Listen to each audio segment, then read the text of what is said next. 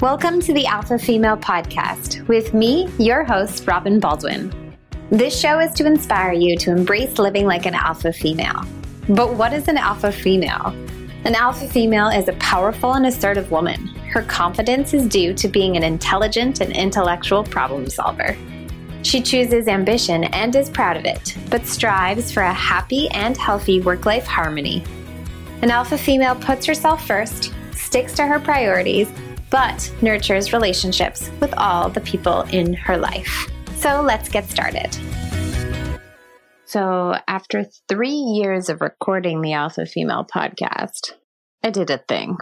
I created a Patreon page. So over the sabbatical from January to March, I started listening to the Sick Boy podcast. And they have the best way of telling their listeners to go support them on Patreon.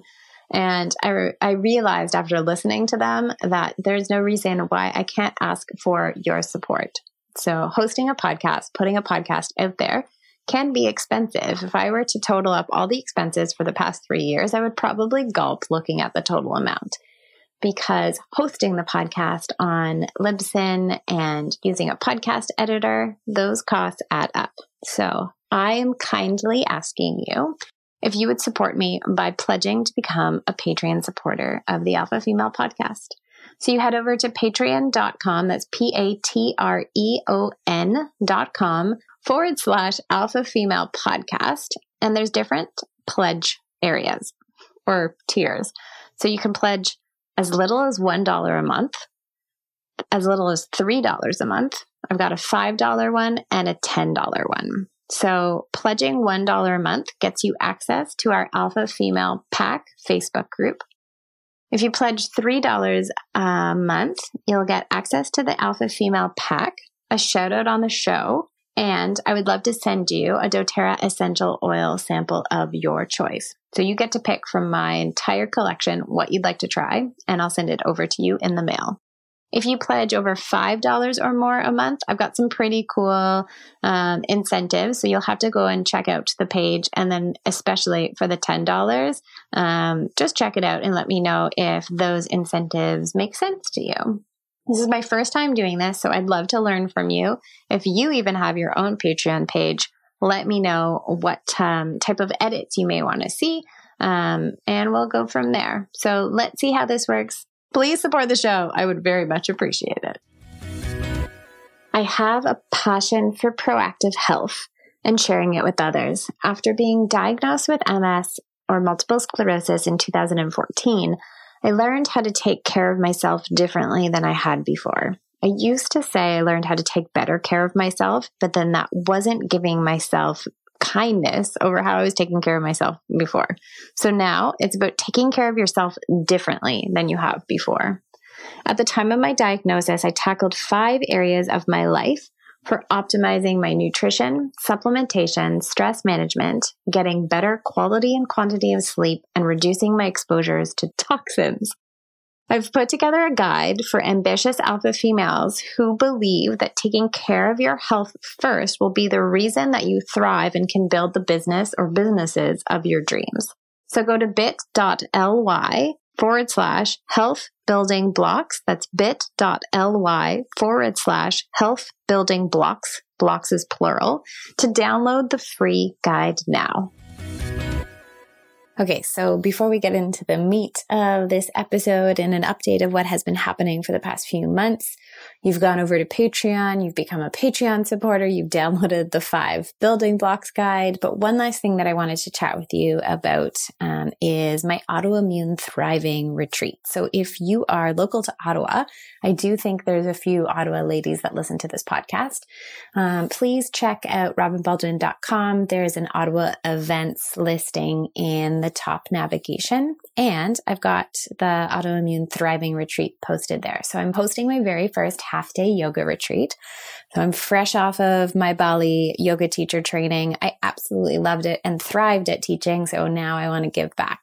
So I am hosting a local retreat at Strathmere, which is about 30 minutes outside of Ottawa. It's so gorgeous there. I've posted about being there before on my social media. And I'm going to teach a restorative yoga class. I've partnered with a Reiki master, Joe Tucker, who's going to come in as a guest speaker and talk to us about how Reiki can help autoimmune disease or just proactive health in general. And then Strathmere is feeding us a 3-course lunch that's autoimmune paleo based.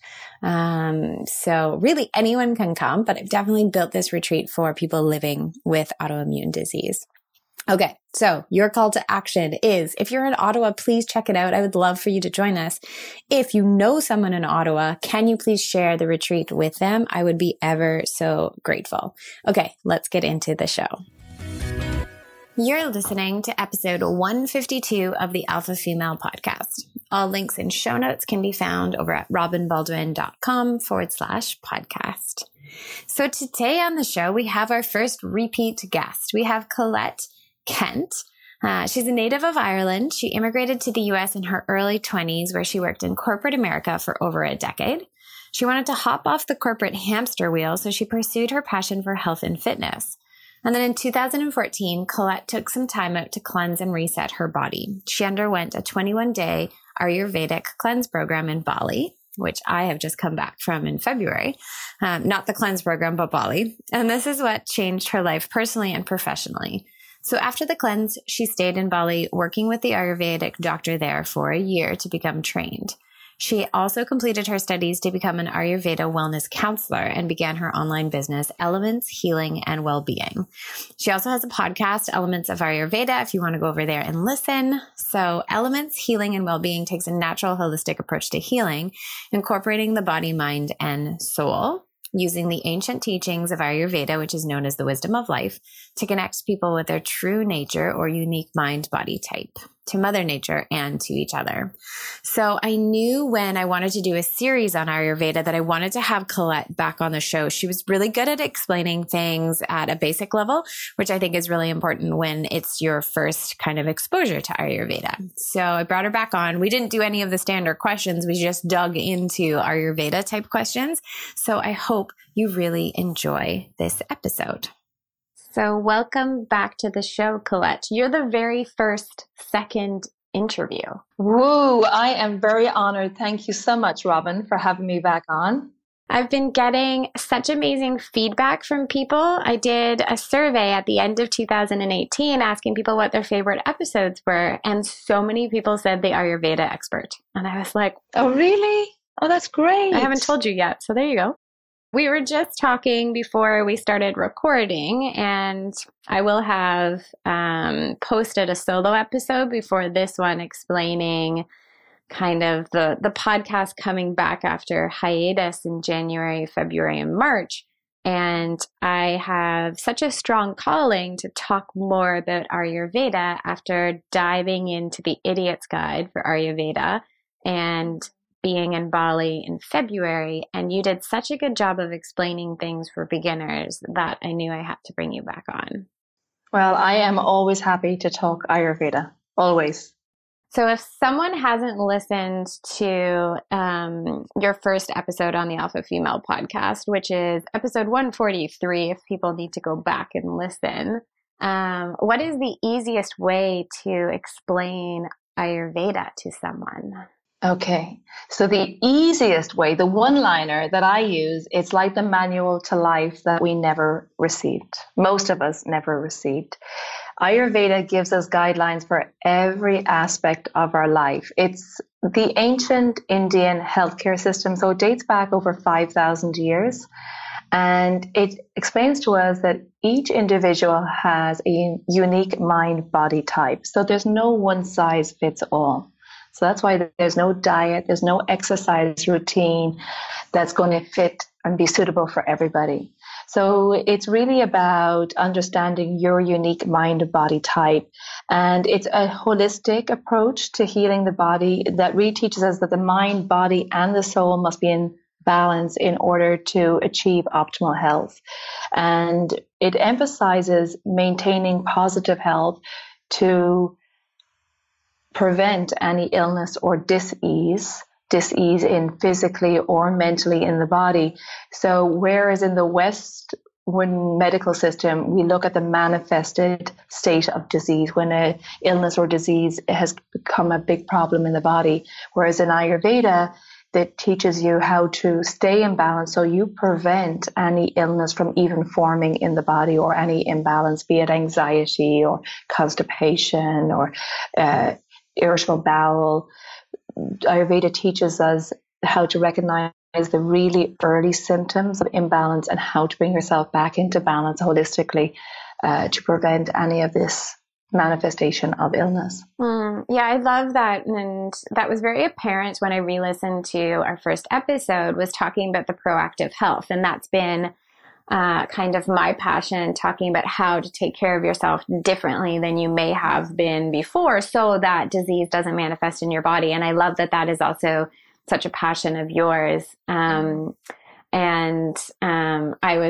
I was sharing that I don't know if the universe was just aligning that as I was studying to become a yoga teacher, and understanding all of the principles of yoga outside of the physical asana practice, that I would become fascinated with Ayurveda, from, diving deeper into the health of all of the principles. And for me, when you say one size fits all like that, immediately I'm like, yes, yes, yes, because so many times when we're presented with a pain point, even whether it's conventional or a holistic practitioner, sometimes we're given a one size fits all method. So, I'll go big with my MS, but diagnosed with MS, someone has read the Walls protocol, try out this meal plan.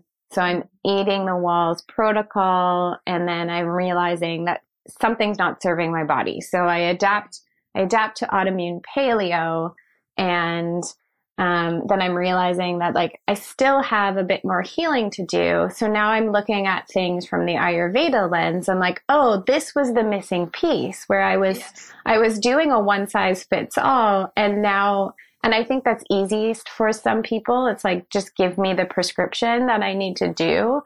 Yeah. And then as you continue to optimize your health, and it's like, okay, what do I need to seek next? So I wonder if that's very common, is that people discover Ayurveda after they've kind of got some, main basics of health down pat. And then they're like, okay, something's still not right. How can I dig into this more?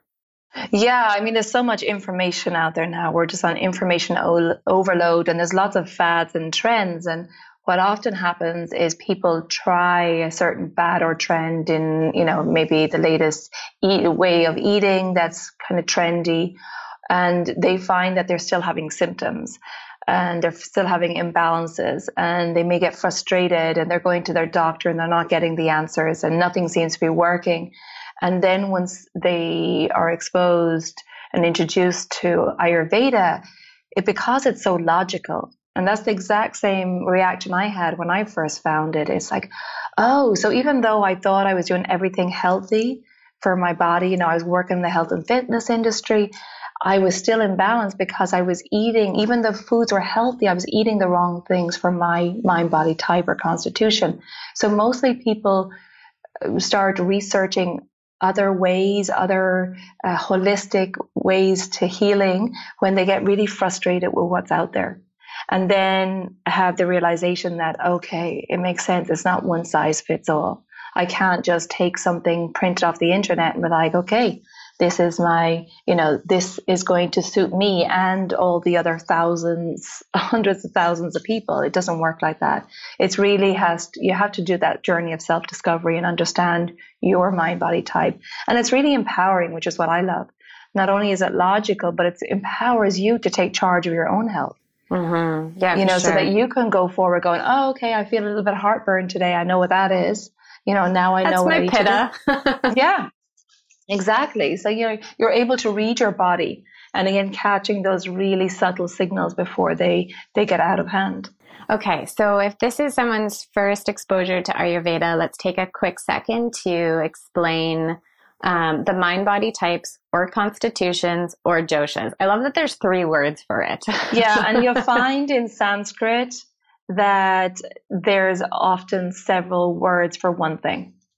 It's just the way it is. So and that's the thing about Ayurveda. It's not about being rigid. There's a flow to it as well.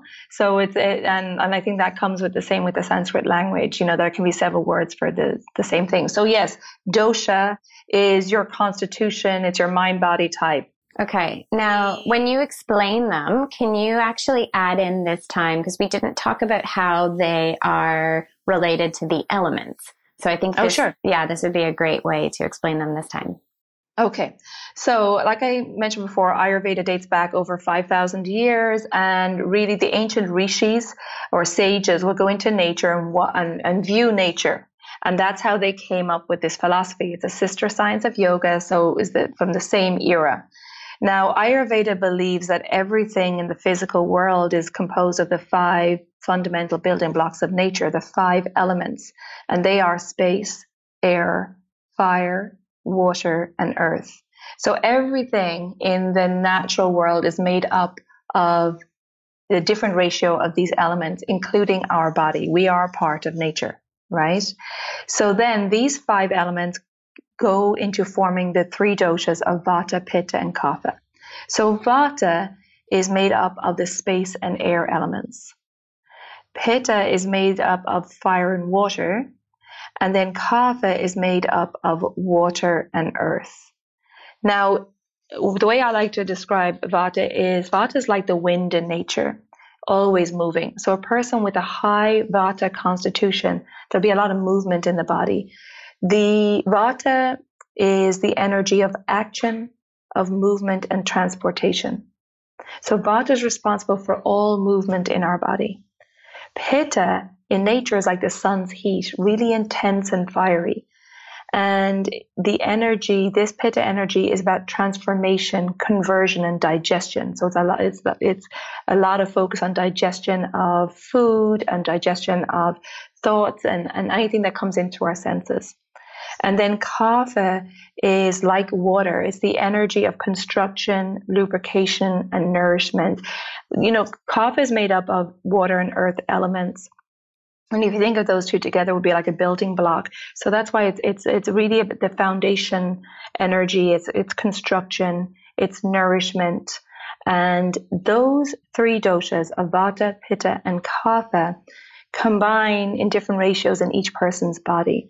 Now, our dosha, our unique mind-body type, is determined at conception. We get it from our parents, and it never changes. So we each have different ratios of Vata, Pitta, and Kapha. Some person might be more Kapha with a little Pitta, and then no Vata. So it varies from person to person, and this is what you can determine if you do.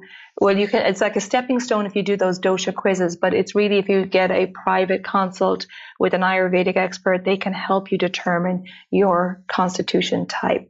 So we each have different ratios of Vata, Pitta, and Kapha in our constitution. Does that all make sense? And so this is our individual blueprint, and it's just like our fingerprint. It's individual to each person. Mm-hmm. Okay, so lots of questions here. Let's go back to, it's determined at time of conception, but talk to us about how can your dosha, or can you be in one dosha based on time of the year? Or let's say your partner is a Pitta and you're starting to show more Pitta tendencies. Talk to us about that.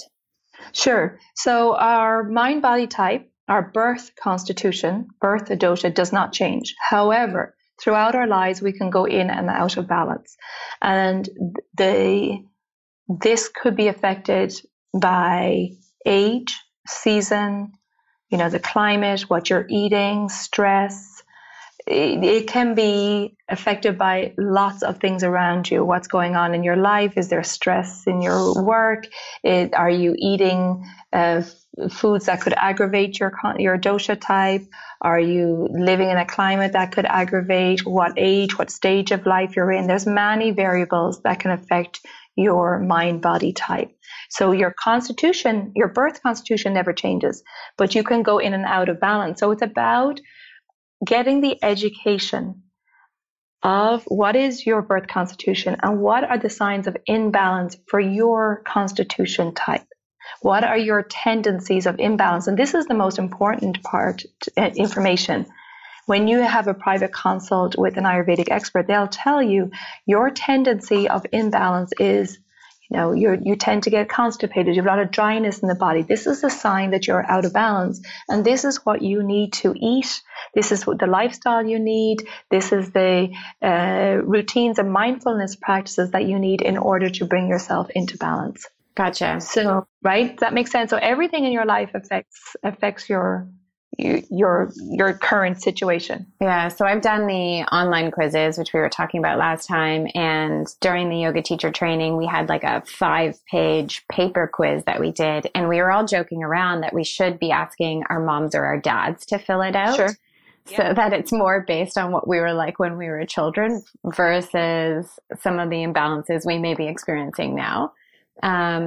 So the other question I wanted to ask was, we talked about the importance of going to see a practitioner versus just taking a quiz, but talk to us a little bit more about what a practitioner does, what they look for, what they ask outside of a questionnaire because I think that's a really good way to show someone why it's important to go see a practitioner. Right. Like I said, the dosha quizzes are great. They're a stepping stone, but a practitioner will really delve a lot deeper. So, for example, when I do my online consultations, they're 90 minutes long, and I spend 60 minutes just asking questions.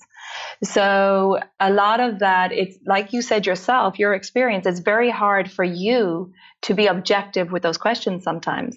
And it's very hard to decipher, is this how I am right now, or is this how I've been throughout my life? So a practitioner will help you go through the quiz and really help get the answers from you and guide you and, remind you that this answer needs to be how you've been throughout your life. And then we'll ask lots of questions about what happened in your life, what your tendencies were, what's your immunity like.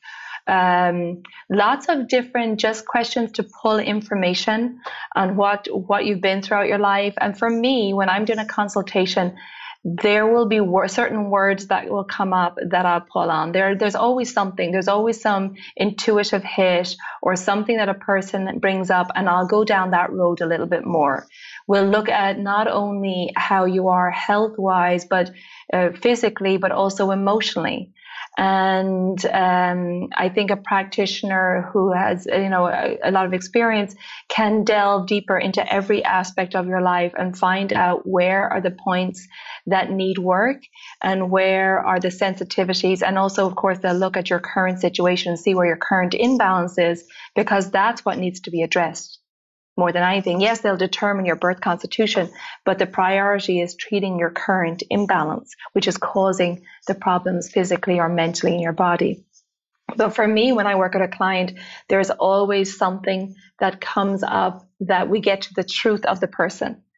We get to something, they say something, a word triggers, I go down a line of questioning, and it's like, what's going on here? Is it that the truth of you is not coming out, which is leading to the manifestation of these imbalances in your body? It may not just be what you're eating. It could be that you're suppressing something, or you're not giving yourself self-care, or there's emotions that haven't been dealt with. So it really delves deep. It's a deep, open conversation with everything's on the table.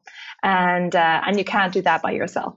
You need someone to really pull that apart. Are you also looking at their skin health, their body type too, like how they physically look? Yeah. So sometimes I'll even have them pre-fill out my dosha quiz so they can get the conversation started. And that's a great way. So I use the dosha quiz just to start the conversation. And then I'll ask about their appetite, their elimination, their weight, their menstrual cycle, what foods they're eating every day, where they eat, their lifestyle, their skin, their sleep, their mind, their stress, what they're exercising, how they exercise, what's their routine like, what's their family life like, what's their stressors, what's their work life, what's their day-to-day schedule, what's their normal routine. Yeah, I really get to lots of questions and their family history, of course, and how their childhood was, and and what their dreams are and what's their passions. And yeah, it's really getting to know that person, and I feel that I can really get to the heart of things quite quickly. And like I said, I get a lot of intuition when I'm talking to a person, and I can pull it apart pretty quickly, so we get to what needs to be worked on. Yeah. Okay, that's cool. All right. Maybe taking this a little bit of a different direction, but this is something fascinating that I noticed as we were kind of talking about the doshas and people were having conversations, at meal times or whatnot, or even just like they were kind of like backhanded compliments. But talk to us about how the doshas are viewed, and do you see, because I've noticed that pittas always get a bad rap, or like the negative sides, I don't know if that's the right word, but imbalances in the doshas tend to get a bad rap and then tend to get picked on or talked about more. So it becomes like the main part of conversation. I'm like, but that's not all that is, like pittas or something. Okay, so pittas are picked on for being like direct, fiery, getting things done. And it was such a joke. Like people were like, oh, that's so pitta of you. And it's like, yeah. So talk to us about that. Right. So there's pros and cons to every constitution type. That's, there's skill sets that each constitution has. And then there is tendencies that when they're imbalanced that can not be so positive, right? And I think it's great for us all, first of all, to understand the different mind-body types, different doshas, because it will help you in your relationships. You'll understand that, oh, they're not doing that to annoy me. They're doing that because that's their constitution type. So you have more compassion, I feel, when we understand others. So basically for vatas, do you want me to explain the typical tendencies for vata? Yeah, let's do that. Okay. So vata tends to be long and lean physically, or small and petite. They're very lightweight. They don't gain weight very easily. They may have protruding joints. Their skin can tend to be dry. So too can their hair. It tends to have thin hair, that maybe a little bit brittle. Tends to have an oval face and long limbs, like long fingers and longer limbs as well, of course, unless they're petite. They tend to have like joints that may stick out a little bit. And like I said earlier, they're like the wind in nature. They are always moving. Even if they're sitting still, their leg is tapping up and down, or they're clicking a pen on the table. So they're always moving.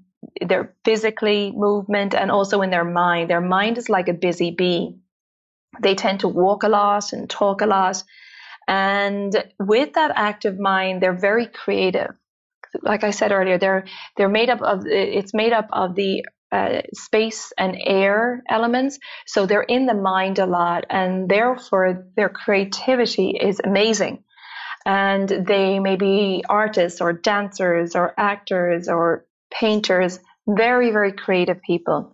And they have a tendency, however, if they're out of balance, is to go too much in the mind. And then there's too much movement in the mind, which leads to anxiety, overthinking, overanalyzing. It can lead to mind spinning, and this can cause problems getting to sleep, where the mind is going to can't shut down the mind. You often hear of many creative types having problems with substance abuse for this reason, because they're trying to get, maybe there's a big imbalance and they're trying to get away from this constant mind spinning, this anxiety, this worry. And it can go, even deeper if it's not dealt with at an early stage. If it's not dealt with where it's anxiety, can go into panic attacks and bipolar disorder, things like that. So you can see that when that vata creativity spins out of balance due to a poor routine and poor diet, maybe traveling a lot, that because any excess movement will aggravate vata. that then can go down a road where it's not so positive. Oh, I was just going to say, you'll be impressed. There's such a joke on this podcast that we don't talk about balance, but I have never used the words balance more in my life when looking at Ayurveda because of balance and balance. I'm like, harmony, deharmony. Oh, I know. I remember that when we last spoke. I remember that was mentioned. Yeah, but it's such a part of like the Ayurveda language that I'm like, okay, I'll just embrace balance. It's just a way of explaining it. Yeah. Yeah. So one of my really good friends is a Vata, and she talks all the time about when she's out of balance that she needs to feel grounded because she just feels like so she wraps herself in a blanket because otherwise she feels like she's all over the place. So yeah. You'll see kids doing that all the time. They'll take heavy blankets, or kids will even say, without knowing they need to ground themselves. They'll ask somebody to lie on them or sit on them. And that's literally them wanting to ground their energy. Their body is seeking heaviness. And a lot of Vata people, I'm just actually about to release a podcast or episode on sleep, but a lot of Vata people love to make a cocoon, wrap themselves up tight in the blankets and put an eye mask on and put earplugs in. And that's all great because it's cutting down off the sensitive senses of sight and the ears so that they can get some sleep. But so anything grounding, grounding foods, grounding mindfulness techniques like slow yoga, meditation, really important. Now, the thing with Vata is a high Vata constitution or person with a Vata imbalance does not like routine. But they like to be spontaneous. They don't like to commit to things in advance. They like to be very spontaneous and to see how they feel. However, routine is the one thing that will really keep them grounded. So like daily self-care practice is what we call in Ayurveda dinacharya. Really important to ground that Vata energy so that you can access that creativity, access the beautiful gifts that come with a Vata constitution without it going into anxiety or constipation. There can be a lot of dryness in the body or lack of sleep, things like that. Yeah, for sure. Okay, next, Pitta. So Pitta, they tend to be physically medium build, good muscle tone. They tend to have fairer, maybe have a lot of moles or freckles. They tend to have sharp features like a sharp pointy nose, sharp chin, and sharp eyes, like eyes that could just penetrate through you. These are the type of people that give you that look and you're just going, okay, I'm going to shut up now. They just looked at me. They tend to, everything, it's a medium physically, like their fingers are medium, their joints are medium, they're not protruding, they don't have too much flesh on the body. They're very much focused, disciplined people. They're very competitive. They can be good speakers. They tend to be like CEOs, managers, politicians. They speak to the point. They don't like to beat around the bush. And this is where they're known for their sharp tongue because they'll say things as it is. And some people might find that a little bit too sharp and too harsh, but they don't do like the small talk or the flowery, they're in there getting to the point. Let's deal with this. Let's meet it head on. They're the types of people who will have a list of things, of bullet points they want to meet. They love their spreadsheets. And this is obviously in generalization, right? But they're very focused and, like I said, very competitive. They'll be the types to do the ultra marathons and the triathlons and, really pushing themselves. However, if they push themselves too intensely in work, if they're overworking, over exercising, just all around being too intense, this will drive them out of balance, and then they become overheated. Remember, they're like the sun's heat in nature. They become overheated, so that can lead to a lot of excess heat in the body, a lot of skin issues. There could be psoriasis or rashes, anything that looks irritable and angry on the skin. They also could have acid reflux or heartburn, loose stool, diarrhea. That's all the way of the body trying to get rid of excess heat. And then they'll have lots of irritability.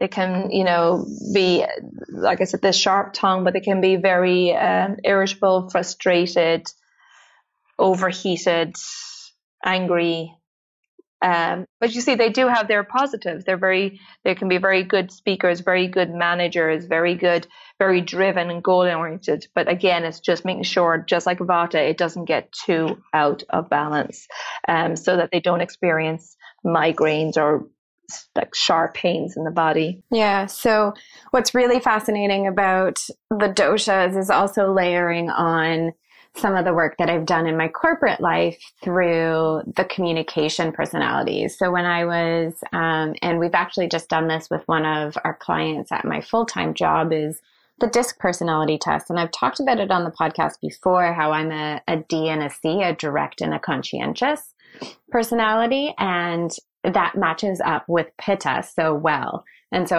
I see my Pitta in that I'm very direct. I've always been known to be very sharp and blunt at times if my Pitta is out of balance in the world. But going back to the friend that's a Vata, she partners with me on things that she knows I'll get done because I'm so organized and driven. And so like Vatas love to partner with Pittas. In a work relationship because they're like, I know they're going to keep me on track. So that's where you see like the pros and cons. Like I know a Pitta is going to be so organized and task focused and get it done. But like if they're out of balance, they may be a little mean to me because Yes. And that's it. And just know that, the Pitta digestion is very strong. So just give them some snacks and make sure they don't get hangry because that's when they get irritable. So make sure you have snacks on hand if you're working with them.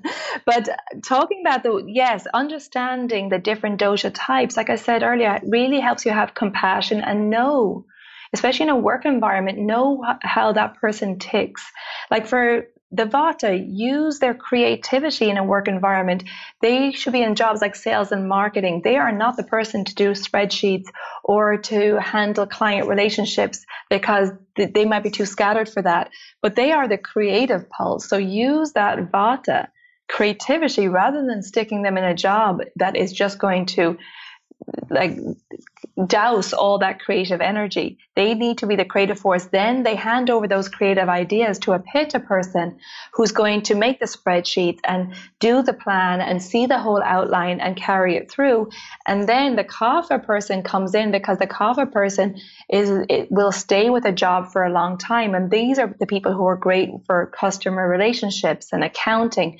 They don't like change. So the Pitta person then hands over the outline and the spreadsheet and the client files to the Kapha person has that caring nature, who will handle there could be a human resources person or will handle the client relationships for you because they're committed, they don't like change, they'll stay in the job, and they're very good with people.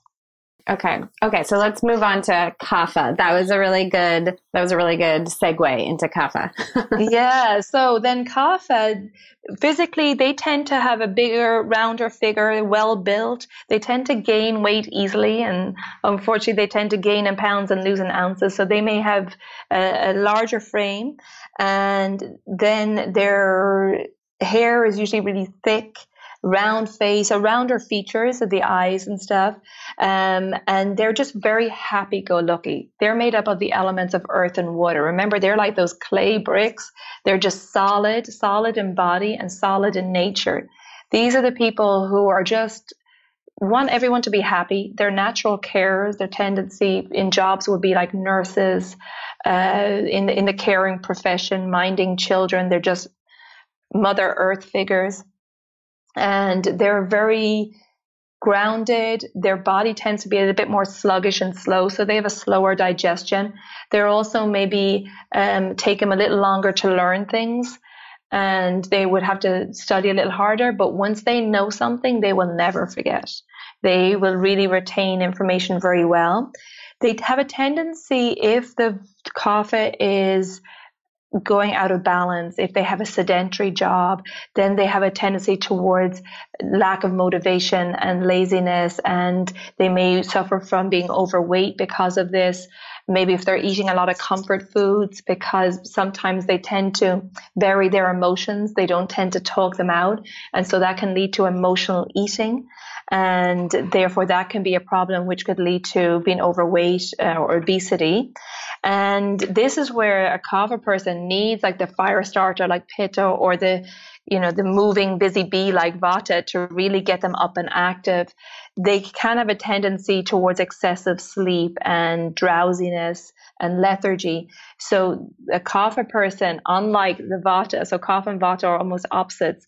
Kapha needs more activity, needs more movement in order for the body to circulate the lymph and the blood to circulate, so that they don't have that sluggishness and the stagnation and the lethargy, and make sure that they're not withdrawing from society, because that's their tendency. If they're out of balance, can just be withdraw, go into themselves a bit more.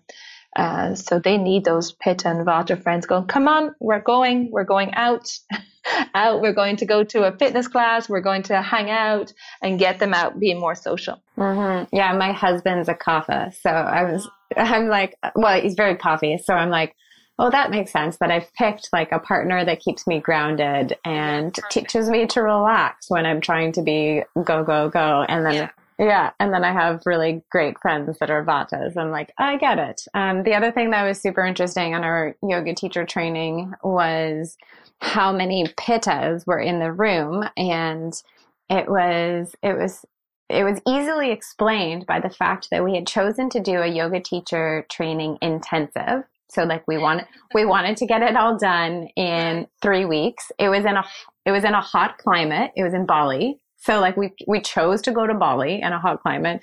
And so that was super fascinating. And as people started talking about their digestion and bodily movements, it was so fascinating that as people were experiencing imbalances, they were either getting everybody was dealing with diarrhea because our pitta was so high and we weren't doing anything to cool it down while we were in this like hot climate and like go, go, go the entire time. So I find it fascinating that each of the doshas has like an easy way to see that you're out of balance is by your bowel movements. Yeah. So for vata, it would be dryness. So anytime a vata constitution, a person with high vata constitution is traveling, there can be a real problem with constipation, or not to have a bowel movement every day. For pitta, it would be loose. So if there's any intensity in work or stress or just life in general, or excess spice in the diet or lots of hot foods or in a hot climate, that will lead to pitta having loose bowel movements or diarrhea because the body's trying to get rid of that excess heat. And then for kapha, they tend to have well-formed daily bowel movements. If anything, they could be a bit sluggish. I talked about the stagnation in the system. They could be a bit slow, and their digestion can be a bit slow. So they're the type of people that might wake up in the morning and they may not have a bowel movement, or they may not be hungry because they have that slow digestion. And just going back to vata, I talked about traveling can be aggravating for vata, but any excess movement or being out of routine or just too much going on can also cause more dryness in the body. Yeah. So cool. Yeah. And again, my fascination with all of these things was really neat. And the one thing I just want to pick or put a focus on, because this was a light bulb moment for me, but when I was diagnosed with MS and I went from Wall's protocol to autoimmune paleo, one of the things that a registered holistic nutritionist told me was you might want to avoid nightshades, and that's one of the foods that's eliminated in the AIP protocol. And I asked why, and it was explained that it can contribute to leaky gut. But as I'm reading about Ayurveda, knowing that my primary dosha is pitta, there was like a full section on like pittas should avoid nightshades. And I was like, what? I was like, this information would have been so much like more handy to know way earlier in my journey. I know. And this is why I wish we learned this when we were kids, because, here we are going through life trying to figure ourselves out and like banging our heads against the wall sometimes, like going, what's going on? And then you come across Ayurveda and you're like, oh my gosh, Like I said, the first thing I said is like the manual to life you never received. Ayurveda will tell you not only what foods are best for you, but what climate, what job, what exercise. It gives you guidelines for every aspect of your life. And that just blows my mind, that they will tell you exactly how to framework your life. And if we got this when we were in school, could you imagine? Not only would we understand ourselves, but we would understand why the other kids are so different from us, and we wouldn't be comparing ourselves to others, because we would have confidence in our own mind-body type. Yeah, that's so true. And just like understanding what our pros and cons are, right? Noticing when the cons are a little, like they're showing up a little bit more, and then you're like, oh, what do I need to do to rebalance, reharmonize? Yeah, reharmonize. Yeah, exactly. Okay, so, one question I had was, I've seen several practitioners talk about how you can have a dosha for your mind versus your body. But is that something that's out of balance? If you're, like, let's say my body is very my mind is very pitta, but my body right now, I'm experiencing a lot of dryness and dry skin. Is that just because I have a vata imbalance in the winter? It could be, yes. It could be, Okay, so like I said, Ayurveda is very deep. I don't know how much you want to delve into it. It's like an ocean of knowledge. But yes, there could be a vata imbalance, which is driving more dryness. If your tendency is to have more loose stools in the summer, that's because summer season is considered to be pitta season. When it's hot and fiery, that's going to what happens in the environment is going to increase the pitta in your body. Now we're in late winter, right? And depending on the climate where you are, if it tends to be cool and dry and windy, it's going to increase the vata, which can be cool and mobile as well. So a very simple principle here in Ayurveda is there's two fundamental principles. Like increases like, and opposites balance each other. And that's what the whole foundation of Ayurvedic healing is based on. So say that you're having a lot of dryness right now in your body, and you know that your vata is imbalanced. So if you're traveling a lot, have an erratic schedule, eating a lot of dry foods, very little moisture, very little good fats in the diet, you're increasing the like qualities of vata. Gotcha. Does that make sense? Yeah, for sure. So each of the doshas has qualities. Like for Vata's natural qualities are dry, light, cold, subtle, rough, and mobile. If you're having a lot of these qualities in your diet and lifestyle, it will increase Vata. So for example, if you're having a lot of dry foods, a lot of light foods, like things like, say, popcorn or rice cakes, your food is light instead of grounding. But I don't want to give up my popcorn. Oh, but there's ways. See, everything has a balance. I know. I need to douse it in coconut oil. On it. Yes, yeah. Or coconut oil. You put something on it to balance it out. But just know that when you're very dry, that popcorn is dry, it's going to soak up moisture from your body. So you need a lot more good fats, and putting some fat on that popcorn, like coconut oil or ghee or something like that. Okay, so a dosha really showing up in body could be an imbalance, but back to the original question, can you have different doshas for mind and body? Sorry, I got sidetracked. That's yes. Okay. So yes, you could be, have a vata imbalance that's causing the mind to be more imbalanced, vata, or you could have a pitta digestion. Yes, absolutely. You could have, physical features of vata with a pitta digestion. So without the imbalance. Oh, yes. Yeah, like let's say someone is from birth vata pitta. Could that be because they have a vata mind pitta body, or is it usually more balanced than that? Like, am I simplifying it too much? Yeah, it's not necessarily just so black and white as that. And that's where it's, this is where you do it with a consultation with an Ayurvedic expert, and they will tell you, here's your constitution and here's your tendencies towards imbalance. And so you need to, I don't get so caught up in labeling a person. Yes, it's good to know your dosha, but what you need to know more of is, what are my signs of imbalance? Because that's the focus. That needs to be the focus. And I'm never into labeling anybody, right? Too much. I mean, it's good to have a general idea of what your dosha is, but I think we get too caught up on that in the West. I think what we need to focus on is, what are my signs of imbalance? That's what I really need to know. It doesn't matter what my label is. Yeah. And we've talked about that on the show, that like, I've had a few guests who didn't love the definition of an alpha female because it was putting alpha females into a box. And that's why I was always evolving it and changing it so that it was not a very like strict definition. It wasn't putting people in the box. And I think that's the same thing. Like, so many times I love definitions. I love understanding words. I love categorizing things because it's like, oh, this makes sense to me. Like, thank you. But then, then you can get very rigid and strict. Well, like, but I'm a pitta. So like, this is instead of like, well, no, there's other aspects of your life that are happening. So I love that it explains things. It makes it a little bit more clear for people so that they can then look at all of the aspects of their life and see how it intertwines.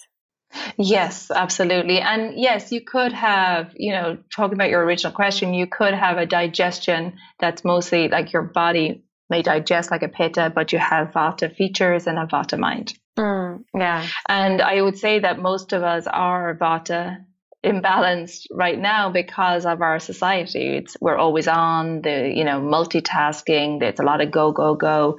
So the tendency is that most of us have some vata imbalances going on. Mm-hmm. Okay, cool. So you've talked a lot about how we can recognize imbalances. If someone was looking to rebalance, reharmonize, would you tell them to start nutrition first or lifestyle? I tend to like to do a reset with nutrition first.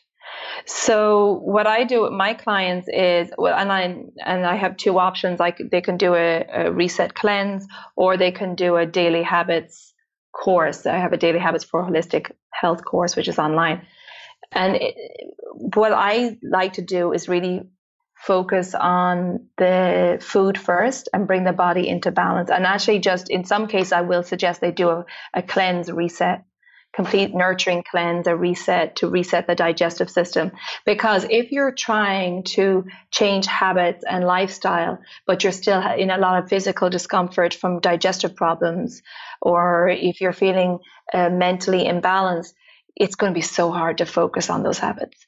So I really think it's best to focus on getting yourself into balance first, digestion-wise, food-wise, getting your digestion, because Ayurveda focuses on digestion. And, it's funny now, modern science is agreeing with what Ayurveda said over 5,000 years ago, that 80% of our immunity is housed in our gut.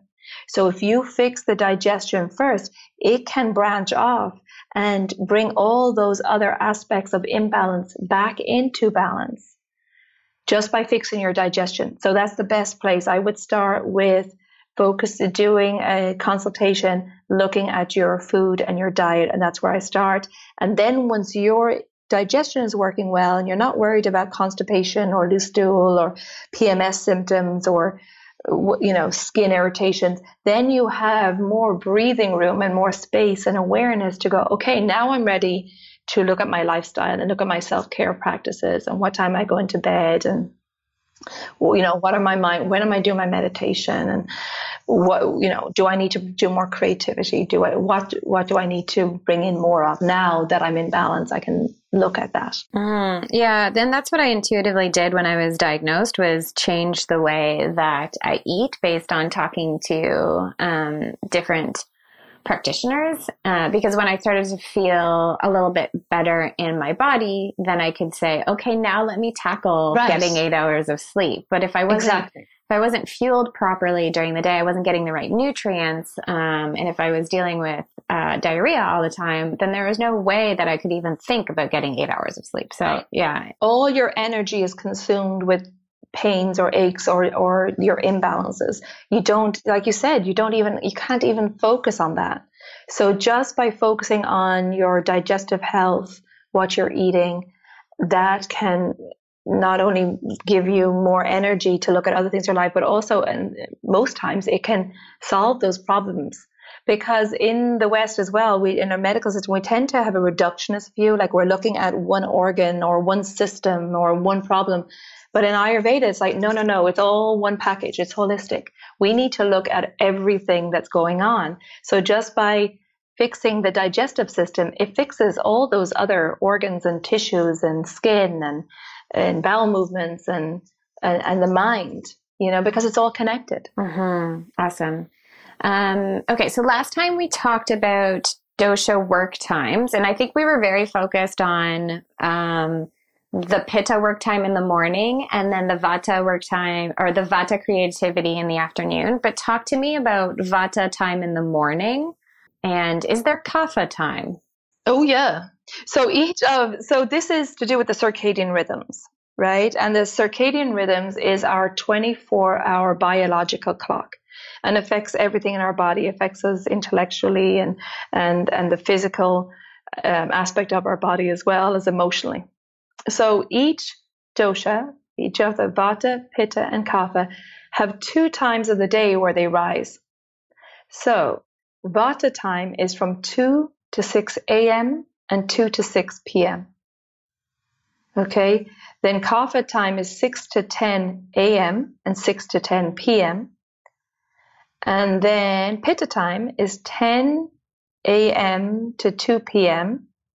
And then it's also 10 p.m. to 2 a.m. Okay, so you can see it's just the same time. It's just morning or night. Yeah. So do you want to go quickly through our 24-hour? I could do that quick if you wanted. Or yeah. But poor pittas, we only get one time during the day. Yeah, but we're very productive. I know we are. So it's like, get it all done and then allow yourself to dream and be creative in your vata time. There you go. So, maybe we don't need any more time because that's enough, because we're too intense. We'll overwork. My pitta side's like, I need more time. I know, right? Can't we just push this boundary a little bit? So yeah, really quick. So let's start the early hours of the morning. 2 to 6 a.m. is vata time. It's a time when the vata energy, remember, it's moving. So this is time when we're dreaming a lot. This is the time when if you're out of balance in vata, you may wake up because that energy is so light. It may cause you to wake up. That's a sign of imbalance. This is a time when it's great because of the stillness in nature. It's a great time to meditate, to do some yoga, really early morning hours, like just as the sun is rising.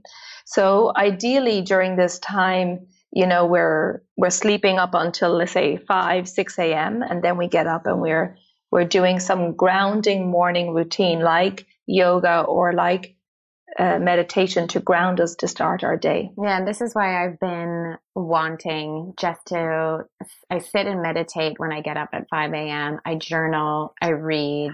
I'm not even touching my side hustles anymore I'm struggling to go to the gym. And I just want that morning time. And then I'm just trying to bring the morning workouts back in because it's really the only time that I have, but I'm waiting till 6 a.m. before I go to the gym now. Oh, perfect. And I'll tell you why that's perfect now in a moment. But yes, you're doing the right thing. Your intuition, your body is calling for nourishment at that time, nourishment with meditation and journaling, because during Vata time, remember Vatas are very creative. They also can be very clairvoyant. And this is a time where you access your intuition. It's, in nature, it's very still. There's no distractions in your day. This is where if you do automatic writing or journaling, you can get a lot of creative hits or intuitive hits at this time. So it's fabulous that you're doing that. And then the reason why it's great to wait until 6 a.m. to go to the gym is because 6 to 10 a.m. is kapha time. Now, kapha, remember, is that heavy energy. It's the building block. And this energy is to give you a strong foundation on which to exercise or do physical work.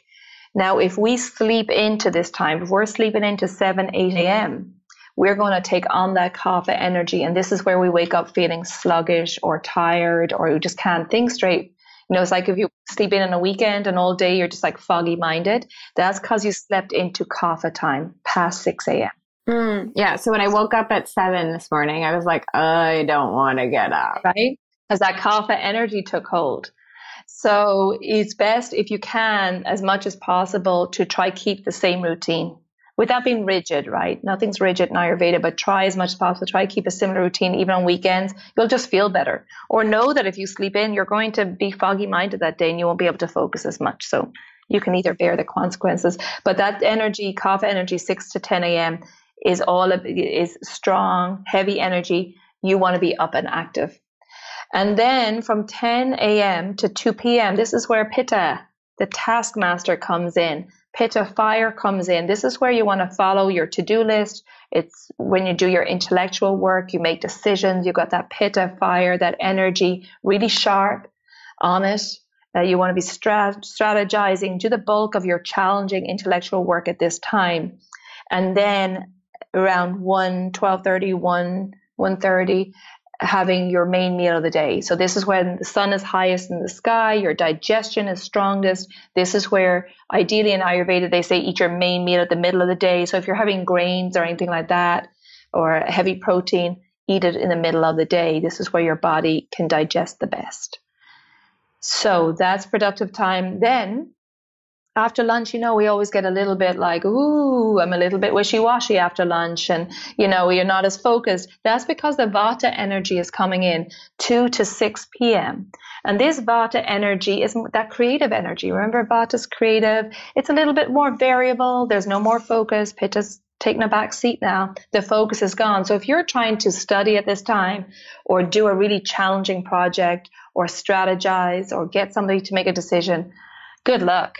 Because at this time, Pitta's out the door, you're going against the natural energies.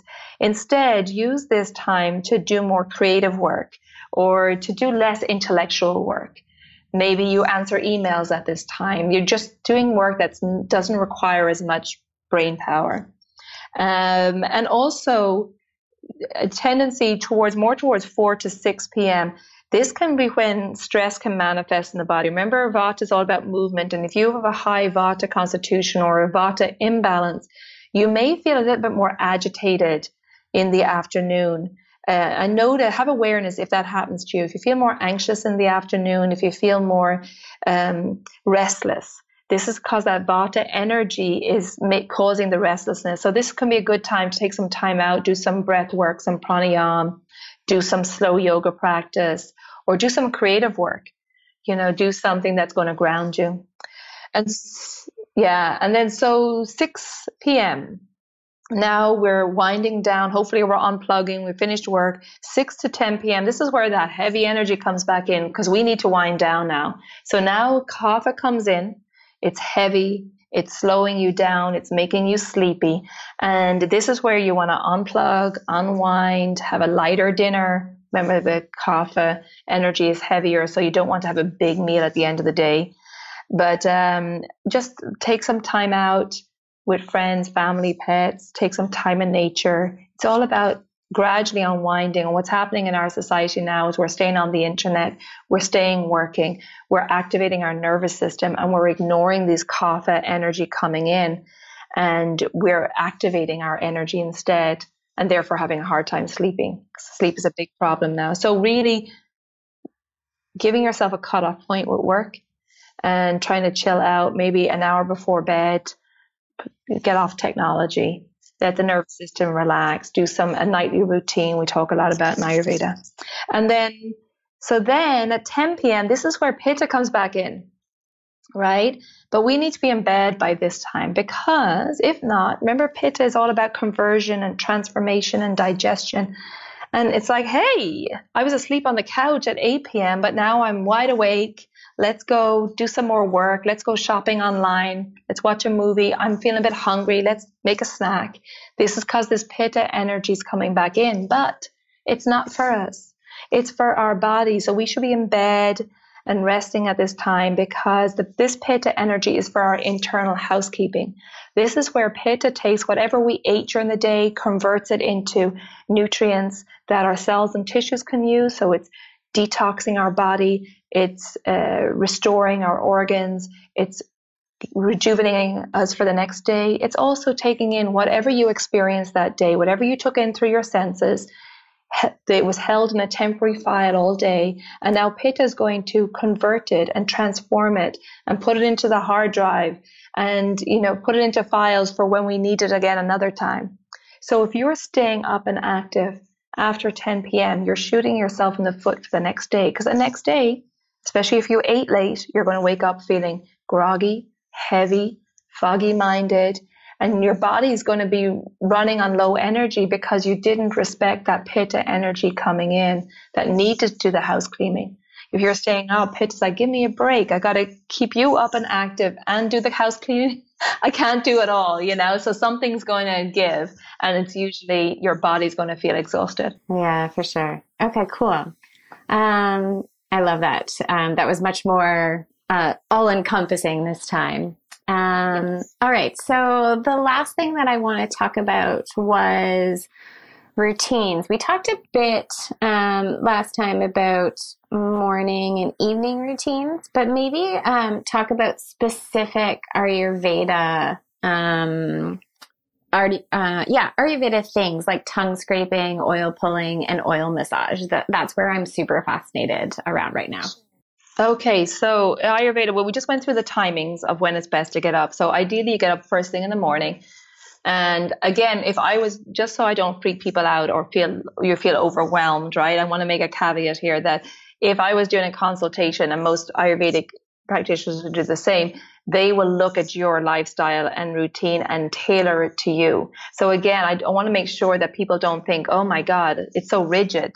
No, this is like the perfect routine, but then you incorporate it into your lifestyle. Ayurveda is very flexible. Okay. I just want to say that in advance. So the ideal is that you're getting up early before with sunrise, and then that you're scraping your tongue, because on the tongue in the morning is this white layer, what we call ama, or toxins.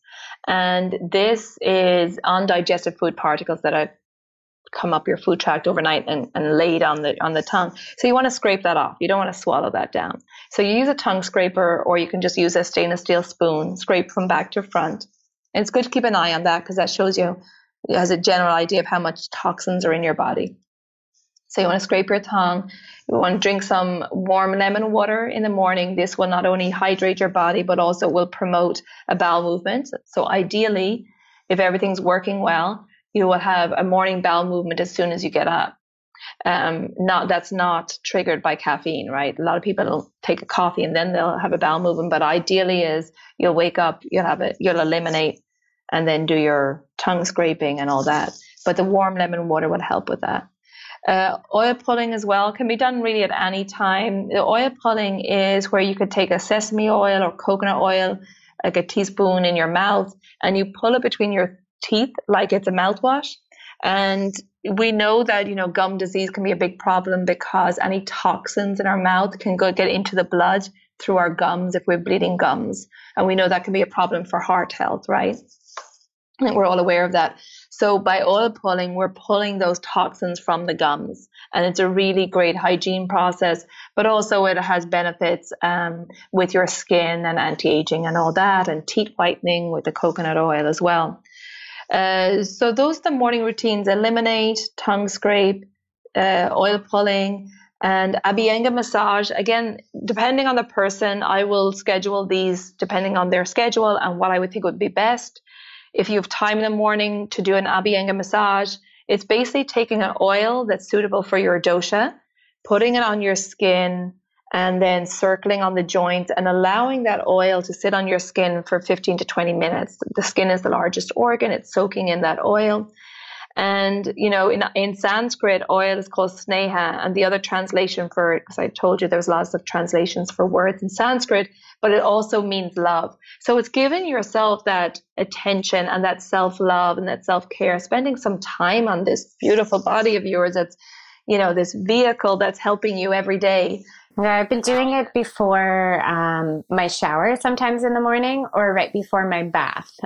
So allowing it to soak into my skin, and then allowing the water to help it penetrate even more. But I sometimes want to do it in the morning, and then there's other times where I'm like, I want to take a little bit more time and then get into the bath. Exactly. And that depends on your schedule. And also I would say if you're a person that has trouble switching off in the evening, if you feel very activated, if your nervous system feels active, you have a hard time sleeping, doing an oil massage in the evening, you unplug from technology, go to your room, do a massage, have some essential oils burning, make it your room like a cocoon. And that's very calming for the nervous system to put oil on, then have a bath. Like you said, the heat will penetrate the oil deeper into the tissues. It's a beautiful thing to do as a nighttime ritual. And then other daily habits, of course, spending time in nature is really key too. If you could take your lunch outside during the day or get out in the morning in nature or in the evening for a walk after dinner, that's really important to connect to nature. We are part of nature. That connection is really soothing for our soul, for our body, and really calming to the body. Yes, and then bed by 10 p.m. of course, before Pitta comes in. Yeah. Amazing. Well, it's been so great chatting with you again. We have hit the hour mark, so I'm going to I could talk forever. Yes, forever. But it's so amazing. So why don't you let our listeners know what's the best way for them to get in touch if they'd like to do a consultation with you to find out what their dosha is? Oh, thank you. I appreciate that. My website is Elements, Healing and Wellbeing.com. And I have, you can book online, consult. I have cleanses and I have the daily habits course. And then I have my podcast, Elements of Ayurveda as well. I'll put that all in the show notes. Thank you so much for making time for us and giving us a little bit more information about Ayurveda so we can continue learning for ourselves. Yeah, and if people are interested in more, just the podcast, I go through a lot more in depth. And Robin, thank you for spreading the word. We're really trying to get Ayurveda out there a lot more.